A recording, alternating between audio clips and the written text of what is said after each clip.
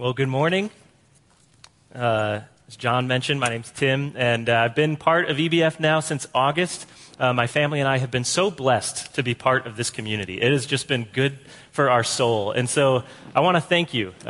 Just so many of you have been so welcoming. It has been just a joy to be part of EBF. And I can't wait for you to come with us when we plant a church. So, but before we start this morning, I want to pray. So let's pray. God, we thank you so much for gathering us this morning. Who knows where we'd be this Sunday morning if you hadn't intervened in our lives. We thank you so much for that, God. And Lord, we just invite you to convict us, challenge us, encourage us through your word. We want to hear from you this morning. And so, Holy Spirit, I pray that you'd be working in me as I speak and that you would be working in each of us as we listen to your word. We pray this in Jesus' name. Amen. America loves a good controversy. As many of you know, if you're on Facebook, there are a million controversies that you could get engaged in. They range from important ones that get real heated, gun control and things like that. But then there are some that I prefer the ones like, what color is the dress? Are you familiar with this controversy? If you're not, you can Google it. Don't Google it now. Don't pretend like you're using YouVersion, but you're actually looking this up. Basically, people get real heated about what color is this dress or things like that. We like a good controversy. I'll say, though, that I don't really like a good controversy. I wish that we could just hug. I don't really get in the mix when that's happening. But, so when I came to this passage, I was told I'm going to be preaching thou shalt not murder. And I was kind of happy about that because it is not a particularly controversial commandment. Just about every culture in all of cultures have had some sort of prohibition against murder. And so, I was kind of thinking, all right, I'm golden. This is going to be easy. And I felt like I'm good here. I'm not too worried about this. And maybe you're thinking the same thing right now. I can kind of sit back, relax. This is the commandment I know I'm good in. But as we're soon going to see, it is not that simple. I hope that you'll be convicted as I was as we take a look into this commandment. Today, my main goal is I want to answer two questions. First, what did this commandment originally mean? And second, how did this commandment come to us in the new covenant? So what did this commandment mean originally, and how does this commandment come to us in the new covenant? Let's start with that first question. What did this commandment originally mean? And I want to take you through kind of my own journey for how I came to grips to understanding what this commandment was really about. It's actually rooted in a controversy that I was in with a friend of mine. We were debating whether or not Christians should practice nonviolence or what is the appropriate use of force in different situations like that. And He was a real intense dude. He was way smarter than me, the kind of friend you want to have, who really challenged me. And I kind of leaned towards pacifism, and he was a hawk. And so he was challenging me because I was telling him, look at Jesus, turn the other cheek. He's graceful, merciful. I was so compelled by Jesus in the New Testament. And he was challenging me to look at God in all of Scripture as I came to my conclusion about him. So I thought, okay, I've got the ace of spades here. And I brought him to this commandment. I said, God commanded the Israelites, thou shalt not kill in the Old Testament. And he said, no, he didn't. And I was like, what? No, yeah, he did. And he said, no, he didn't. It doesn't say thou shalt not kill. And if you look at your translation today, it said thou shalt not murder. And so he kind of pressed me on that. And so at this point, the wind was kind of out of my sails. I didn't really want to talk about it. I wanted to be like, so what color is the dress, right? But he pressed me further. He said, all right, let's read Deuteronomy 20. Here's a few verses from Deuteronomy 20, verses 16 and 17 regarding war. In the cities of these peoples that the Lord your God is giving you for an inheritance, you shall save alive nothing that breathes, but you shall devote them to complete destruction. The Hittites and the Amorites, the Canaanites and the Perizzites, the Hivites and the Jebusites, as the Lord your God has commanded. God clearly here is commanding the Israelites to kill.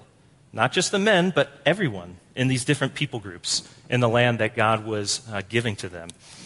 And as I kept reading in the Old Testament, this started to mess with me. This became maybe the main rub in me really wanting to follow Jesus.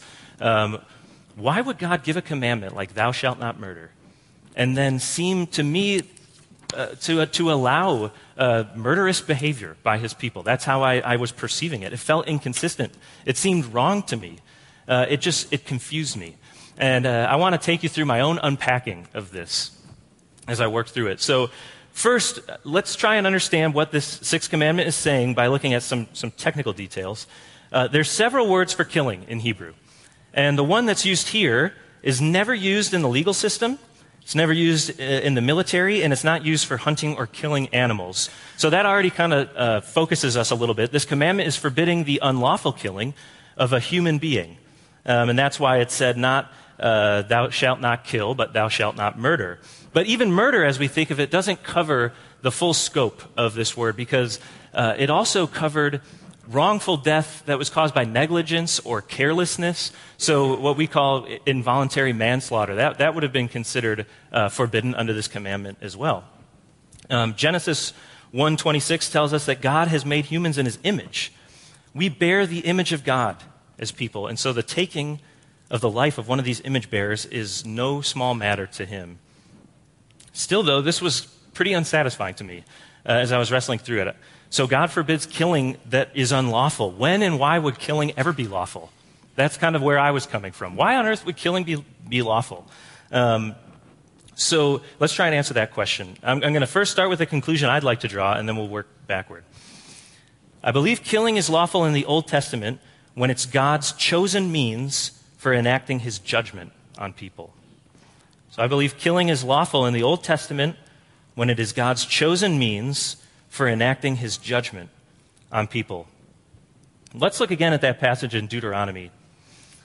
God says, in the cities of these people that the Lord your God is giving you for an inheritance, you shall save alive nothing that breathes, but you shall devote them to complete destruction. And then he lists these different peoples. So why does God say this about these people? We get a hint when we look back at Genesis chapter 15. In that, God says to Abraham, your descendants will be strangers in a land that is not theirs, where they will be enslaved and oppressed 400 years. Then, in the fourth generation, they shall return here, for the iniquity of the Amorites is not yet complete. You'll recognize that name from that list that we read in Deuteronomy 20, the Amorites. So these people, their sin was not yet ready to be judged. And so God was going to make Israel wait 400 years until it would be just for him to judge them. God knew already that they were going to need to be judged, but he was not going to do it ahead of time until it was truly just for him to judge these peoples. And Israel was going to have to go through a lot as they waited, being enslaved and oppressed, but God was not willing to rush that. He was going to judge in the right time. And the instrument that God used in this work was Israel. So even though God sees himself as the one who is judging, he's decided to use the tool of Israel in this. He says to Joshua, I brought you into the land of the Amorites, and they fought with you, and I gave them into your hand. And you took possession of their land when I destroyed them before you. It was God who did the destroying. It was God who did the work. It was by the hand of Israel, but it was the judgment of God. And in case there's any doubt that this is really about God's judgment and not about Israel's greatness or something like that, God says in Deuteronomy chapter 9, verses 4 and 5, do not say in your heart, when the Lord your God has driven them out before you, because of my righteousness, the Lord has brought me to possess this land. But it is because of the wickedness of these nations that the Lord is dispossessing them before you, in order to confirm the oath which the Lord swore to your fathers, to Abraham, Isaac, and Jacob. So this killing of the Amorites and these people was not on a whim by Israel. Had it been, that would have been breaking this commandment. But God said, I am choosing to judge these people in this time, and he is going to use Israel to do that. And the same is true for other places that killing is warranted in the Old Testament. It traces back ultimately to God's judgment as well. So God forbids unlawful killing, which is killing that takes God's judgment into our own hands, when we want to become the judge instead of God. So there are two really important implications of this before we go on. And those are, God is the judge and we are not. Pretty simple. God is the judge and we are not. And I had to come to grips with this reality that God judges sinful people. That truly did not sit well with me. I didn't like it. I'm a sinful person. I struggled with this. But the actions prescribed in Deuteronomy 20 are not wrong if a perfect judge has deemed this right and necessary. Again, still I was frustrated even as I heard this. I did not like the idea of God as a judge, period. And many of you may be in the same boat. It just doesn't feel right. In the West, God's grace, His mercy, that comes more naturally to us. But interestingly, in other parts of the world, it's God's grace and His mercy that's offensive to people. The judgment of God is a comfort, and it's good news, and it's His mercy and grace that is offensive. I want to read a quote from Miroslav Volf. I first heard this from Tim Keller, so I'm quoting from a quote. It's kind of like citing Wikipedia, but he helpfully illustrates how people in other parts of the world see God as a judge as good news. And this is kind of where I began to turn in my own thinking about this. So this quote is part of his argument that nonviolence requires a belief in a God who judges, a belief in divine vengeance. And whether or not you ultimately land on nonviolence or the appropriate use of force, that's not the point here. That's not why I bring this point up. The point is to illustrate why we need a God who is a judge. So he says this: imagine speaking to people whose cities and villages have been first plundered, then burned, and leveled to the ground, whose daughters and sisters have been raped, whose fathers and brothers have had their throats slit, and you tell them not to retaliate? The only means of prohibiting violence by us is to insist that violence is only legitimate when it comes from God. Violence thrives today, secretly nourished by the belief that God refuses to take the sword. It takes the quiet of a suburb for the birth of the thesis that human nonviolence is a result of a God who refuses to judge. In a scorched land, soaked in the blood of the innocent, the idea will invariably die. For people who have experienced this kind of suffering, this kind of evil, we cling to the hope that there is a God who will make this right. That there is a God who cares enough to right those wrongs, and then frees us up for those who practice nonviolence to not have to take judgment into their own hands. Vengeance is mine, I will repay, says God. So Israel was used as this instrument of God's justice. And we know that we need a God who will take vengeance. So we've seen this first implication that God is judge. And now the second, we are not. We are not the judge. We, God's people today, the church, are not God's instrument for judgment. John Piper has a quote, and he says this: the Church of Jesus Christ is God's instrument of evangelization and reformation. We have no ethnic or geographic or political identity. We are aliens and exiles. We're sojourners, as we say here at EBF. To the church, Jesus says, my kingdom is not of this world. If it were, my servants would fight. So God has chosen not to use us as an instrument of judgment. We are going to be an instrument of evangelization to bring the good news, not an instrument of judgment.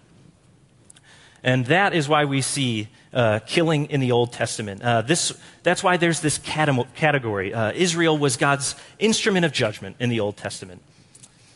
So because it wasn't Israel ultimately, but God who was judging sinful people, that's why we've got this kind of caveat of lawful killing. So we'll put a cap on this first question. What did this commandment originally mean? It meant thou shalt not unlawfully kill a human being. Let's move on to the second question. How does this commandment come to us in the new covenant? How does this commandment come to us as new covenant believers? Ben Wilson's opening sermon in this series talked about how the Ten Commandments come to us in different ways. Some of them are fulfilled fully in Jesus. Others are expanded. There's this idea of greater grace and a deeper demand, and that's what's happening in the case of this commandment. Jesus speaks directly about this issue in Matthew chapter 5. So if you could turn in your Bibles to Matthew chapter 5, we're going to read verses 21 to 26. This is where we're going to spend the rest of our time this morning.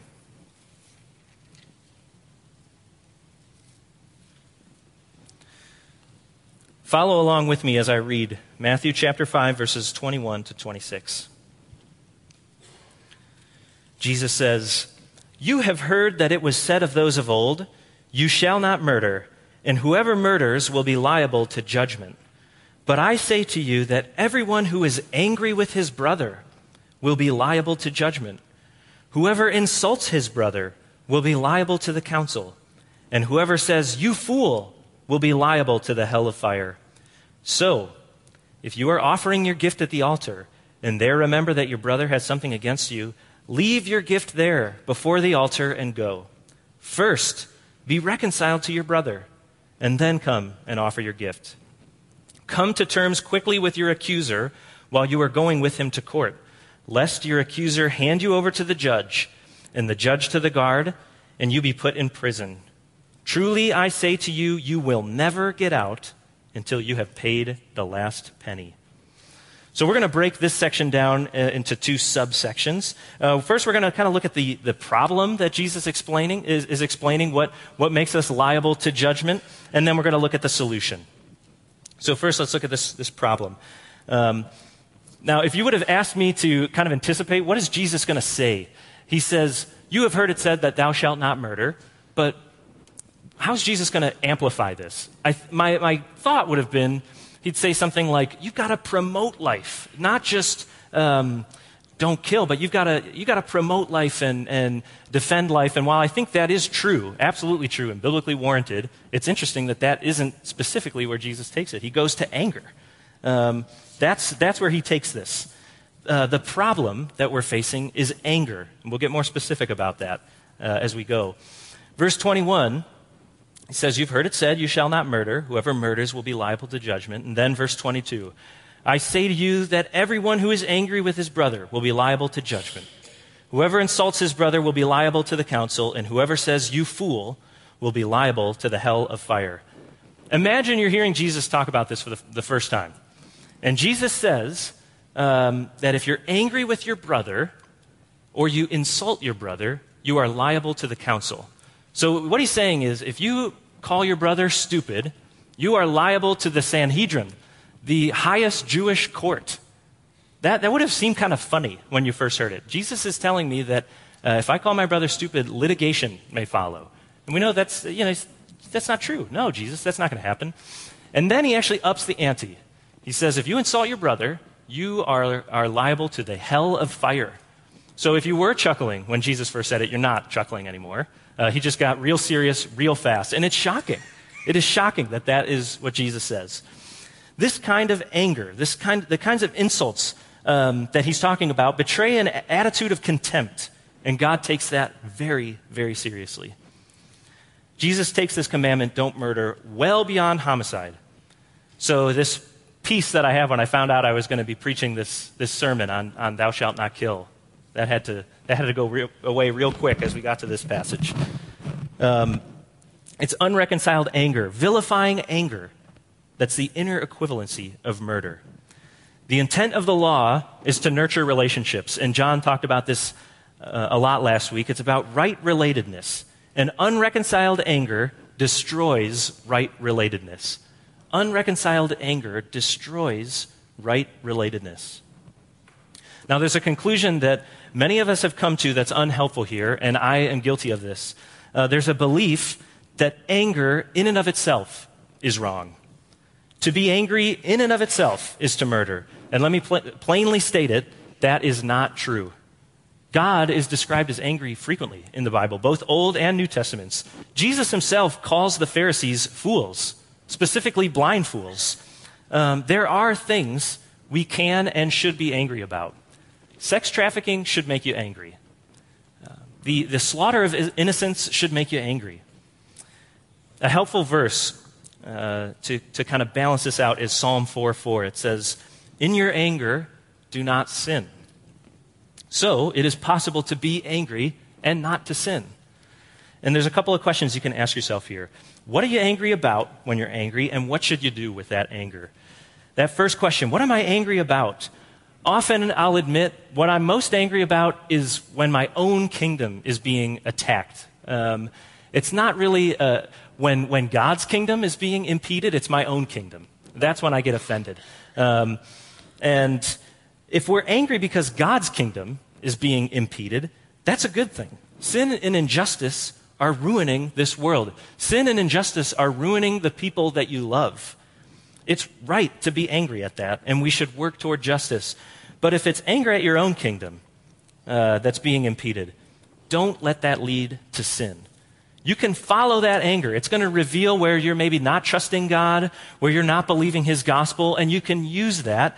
But when we sin in our anger, we likely will be destroying relationships along with it, which is exactly what Jesus is highlighting here. So, to sum it up, verse 22 seems to be speaking of vilifying anger, unreconciled anger with another person, anger that breaks down relationships. And we have got to search our hearts for signs of this. And this can be really difficult. I'll be honest, as I prepared this, I literally thought, I'm doing pretty good here. I think I'm like about a 7 or an 8. I'm doing good here. But I think I was deceiving myself. We've got to be careful. Deceiving yourself is an amazing tool that Satan uses, because here's the thing about deception. If you are deceived, you believe a lie to be true. So it's different than being an outright liar. So imagine you're a dad and your kid comes up to you and she's got chocolate all over her face, clearly has eaten some cookies. And you say, "Did you eat those cookies?" She says, No, I did not. She's lying. I mean, there's no getting around it. We all know what's going on here. You ate the cookies. Just fess up, all right? I can convict a child of sin when that happens, right? But if a child can convince themselves that they have not eaten the cookies, you've got a new ballgame, because they are now impervious to guilt and impervious to conviction because they believe that they're right. They think that they're in the right. Now you've got a new hurdle. You've got to show them that they're wrong, that they're actually deceived, and what they believe is a lie. And Satan uses this with us all of the time. I know he uses it with me. It bums me out that he uses it with me, but I definitely am guilty of this. So let's do a little quiz. This is not a formal quiz. You don't have to write your answers down. You will not find this on BuzzFeed. But let's take a quiz here. Let's try and see, do you have unreconciled anger in your heart? Have you been deceiving yourself? The first question, do you usually think you're right? Maybe you're thinking, no, I know I'm right. Or put it another way, do you usually find yourself in the right in just about every argument that you've ever had? I'm the one who's in the right here. That's dangerous. If you are thinking you're in the right most often, you read the Bible and you most clearly identify with Jesus, you got to look in the mirror. We can fall into this trap saying, okay, Jesus was justified when he called the Pharisees fools. I'm in that category. And if that's your default, be careful. The best way to get help with this and with any issue of deception is to pursue some help. Get another voice that you actually invite to speak into your life. And if you are the sort of person who is always right, that's going to be challenging. You're going to have to specifically ask for some pushback, because I know my tendency with someone like that is I don't even want to deal with you. I don't want to push back because you're difficult to confront. So if you're very persuasive, please check yourself on this and get some good feedback in your life. We need to get feedback from others to see our blind spots, because by definition, you can't see your own blind spots. By definition, you cannot see your own blind spots. You're going to need some help from someone else. Okay, second question. Are there people in your life that everything that they do, you see in a negative light? It doesn't matter if they were to hand you a plate of cookies, you would somehow find a way to think that they are secretly against you. This is revealing some unreconciled anger in your heart. We do this. We often create a monster. It's easier to hate a monster, right, than to hate someone who's a complex human being. And so we can kind of build a monster and try and nurture it, and then we feel justified in our anger. Watch out if you're doing that. And then thirdly, this is the one where I fail most clearly. Do you deny that you're angry altogether? I'm not someone who gets explosively angry, but I think I get implosively angry. So I get frustrated and I just bear it all. I don't lash out. I break down as I just keep heaping on the weight of frustration that I'm dealing with other people. And then it seeps out in really unhealthy ways. God was convicting me this week about this very thing. There's a guy that makes me angry, and I don't really like to talk to him, and he called me several times. He's kind of got a lot of needs in his life, and I just straight ignored his phone calls. This was several months ago that he called me, and I just did not respond. It was this passive-aggressive response. And you know what? That is going to break relationships as much as explosive anger will. So we've got to look if, I use different words. I say, I'm upset, I'm frustrated, I'm not angry. But really, that's semantics. I'm angry, and I need to own it and then deal with it. So we're working to answer this question, how does this commandment come to us today? And we're halfway there. We've seen the problem. The problem is unreconciled, vilifying anger, hurting one another in our anger. And now let's look at the solution. So you recognize this anger in your own heart. What should you do? Let's take another look at verses 23 and 24. So if you are offering your gift at the altar, and there remember that your brother has something against you, leave your gift there before the altar and go. First, be reconciled to your brother, and then come and offer your gift. This is an amazing statement in a couple of different ways. First, this is the opposite of how we usually do it. Usually, I wait for somebody who's been offended by me to come to me and tell me, hey, Tim, you've offended me, and then we deal with it. But Jesus is saying the opposite. He's putting it on the offender. He's saying, if you've wronged someone, you go to them and be reconciled. This is countercultural, to take time to consider who you've wronged and then seek them out intentionally. I struggled to find an example even of this in my own life as I thought about it. The best one I could think of, Abby's dad, I remember she was telling me a story of, he once came to her and said that he felt that he had hurt her with something that he said, and she said, yeah, he had. But she told me she was almost uncomfortable by the fact that he approached her to apologize. It made her uncomfortable even. It can be unnatural to us. Not only that, but the lengths that we are to go, the lengths that we're to go to do this are astounding. Listen to this quote. One commentator says, this was spoken in Galilee. And so Jesus is envisioning a worshiper who's traveled some 80 miles to Jerusalem with his offering, who then leaves the animal in the temple while he makes a journey of a week or more to Galilee and back again in order to effect a reconciliation with his offended brother or sister before he dares to present his offering. That is how important right relationships are. I hardly turn around for anything, much less a week's travel. If I'm in the car and I realize I forgot my wallet or something, I'm like, oh, forget it. I'm just going to have to deal with it. Jesus is saying, if you're at the altar and you realize you've got an offended brother, you're turning around. You got to go back and deal with this. We should have this same kind of commitment to resolving relational conflict. D.A. Carson puts it this way. He says, forget the worship service and be reconciled to your brother, and only then worship God. We like to substitute ceremony for integrity, purity, and love, but Jesus will have none of it. It's convicting. So why are we here this morning at Nichols Concert Hall, gathered together with the church? Presumably you're here because you want to offer something to God. You want to offer praises through song, through gathering together with other believers, through giving. You want to please him with this offering. But hear this. The offering Jesus wants is that you reconcile that broken relationship first. The offering Jesus wants is that you reconcile that broken relationship first. Imagine you're a dad and it's Father's Day, and Your kids are just fighting relentlessly. You're having the worst time. You're at a barbecue, but your kids are they can't stop fighting. So annoying. And then one of them, they find enough time to stop fighting, and they give you a tie. They're like, "Happy Father's Day, Dad, I got you this tie."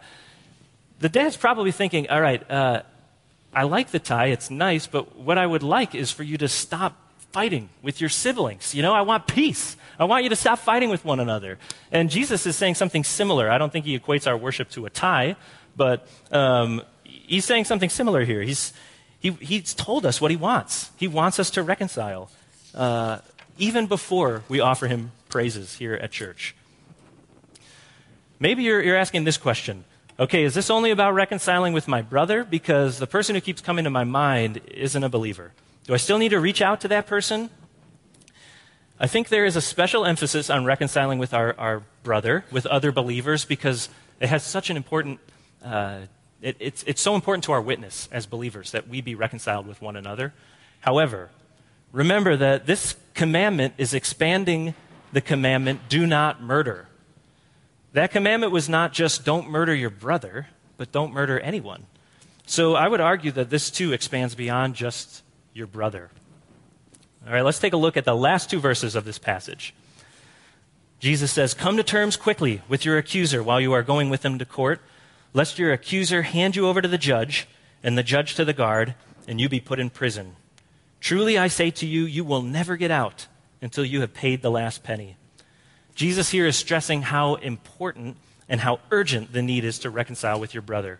Because if you're thrown in prison and you've got no means to pay to get out, while you're in prison, you're never going to figure out a way to do that. You're not going to be able to earn any money. Jesus is saying you're never getting out. This is divine judgment that is being pictured. Divine judgment is looming for those whose earthly relationships don't conform to the values of the kingdom of heaven that Jesus is laying out here. So we've got to get right with people now. If you've wronged someone, make it right. So we've seen the problem, anger, unreconciled anger. And now we've seen the solution, reconciliation. But I want to share a picture of what this can look like. Let's get a vision for what this can look like in our lives. It's really unsatisfying to me to hear a phony apology. When somebody's been caught in something and they go on national television and they say this sort of like not real apology, like I'm sorry that you don't like what I did or something like that. That's totally unsatisfying. But when somebody is real and they really seek forgiveness when they've wronged someone, it is powerful. It is beautiful. And I want to share a story from the Rwandan genocide. Just for a quick summary, if you're not as familiar with it, the Rwandan genocide was a mass slaughter of a minority group called the Tutsi at the hands of the majority group, the Hutu. During about 100 days in 1994, an estimated 500,000 to 1 million Rwandans were killed. Tutsi people, people suspected of being Tutsi, were killed in their homes. And as they tried to flee, they were killed at roadblocks set up across the country during the genocide. Entire families were killed at a time. Women were systematically and brutally raped. And it's estimated that some 200,000 people participated in the perpetration of this genocide. Out of this tragedy, though, there has emerged some truly powerful stories of forgiveness and reconciliation. And I want to share one of those stories. We're going to put the quotes on the screen. First is a quote from the perpetrator, and second will be a quote from the victim. So this is what the perpetrator said. "I burned her house. I attacked her in order to kill her and her children, but God protected them, and they escaped. When I was released from jail, if I saw her, I would run and hide. Then AMI, a religious group, started to provide us with trainings. I decided to ask her for forgiveness. To have good relationships with the person to whom you did evil deeds, we thank God." And this is from the victim. "I used to hate him. When he came to my house and knelt down before me and asked for forgiveness, I was moved by his sincerity. Now, if I cry for help, he comes to rescue me. When I face any issue, I call him." When I hear a story like that, there's a few thoughts that strike me. First, the degree of hurt that I've allowed to break relationships in my own life is embarrassing compared to this. We're guilty of letting smaller disputes erode our relationships. We're guilty of letting smaller disputes erode our relationships. This also, though, gives me hope that if someone can approach another person with that kind of hurt, having wronged them to that kind of degree, and find reconciliation, I can be bold. I can take that step too and seek reconciliation. And maybe some of you have been pursuing reconciliation in our relationship for such a long time, and you've not seen any fruit from it. There's hope.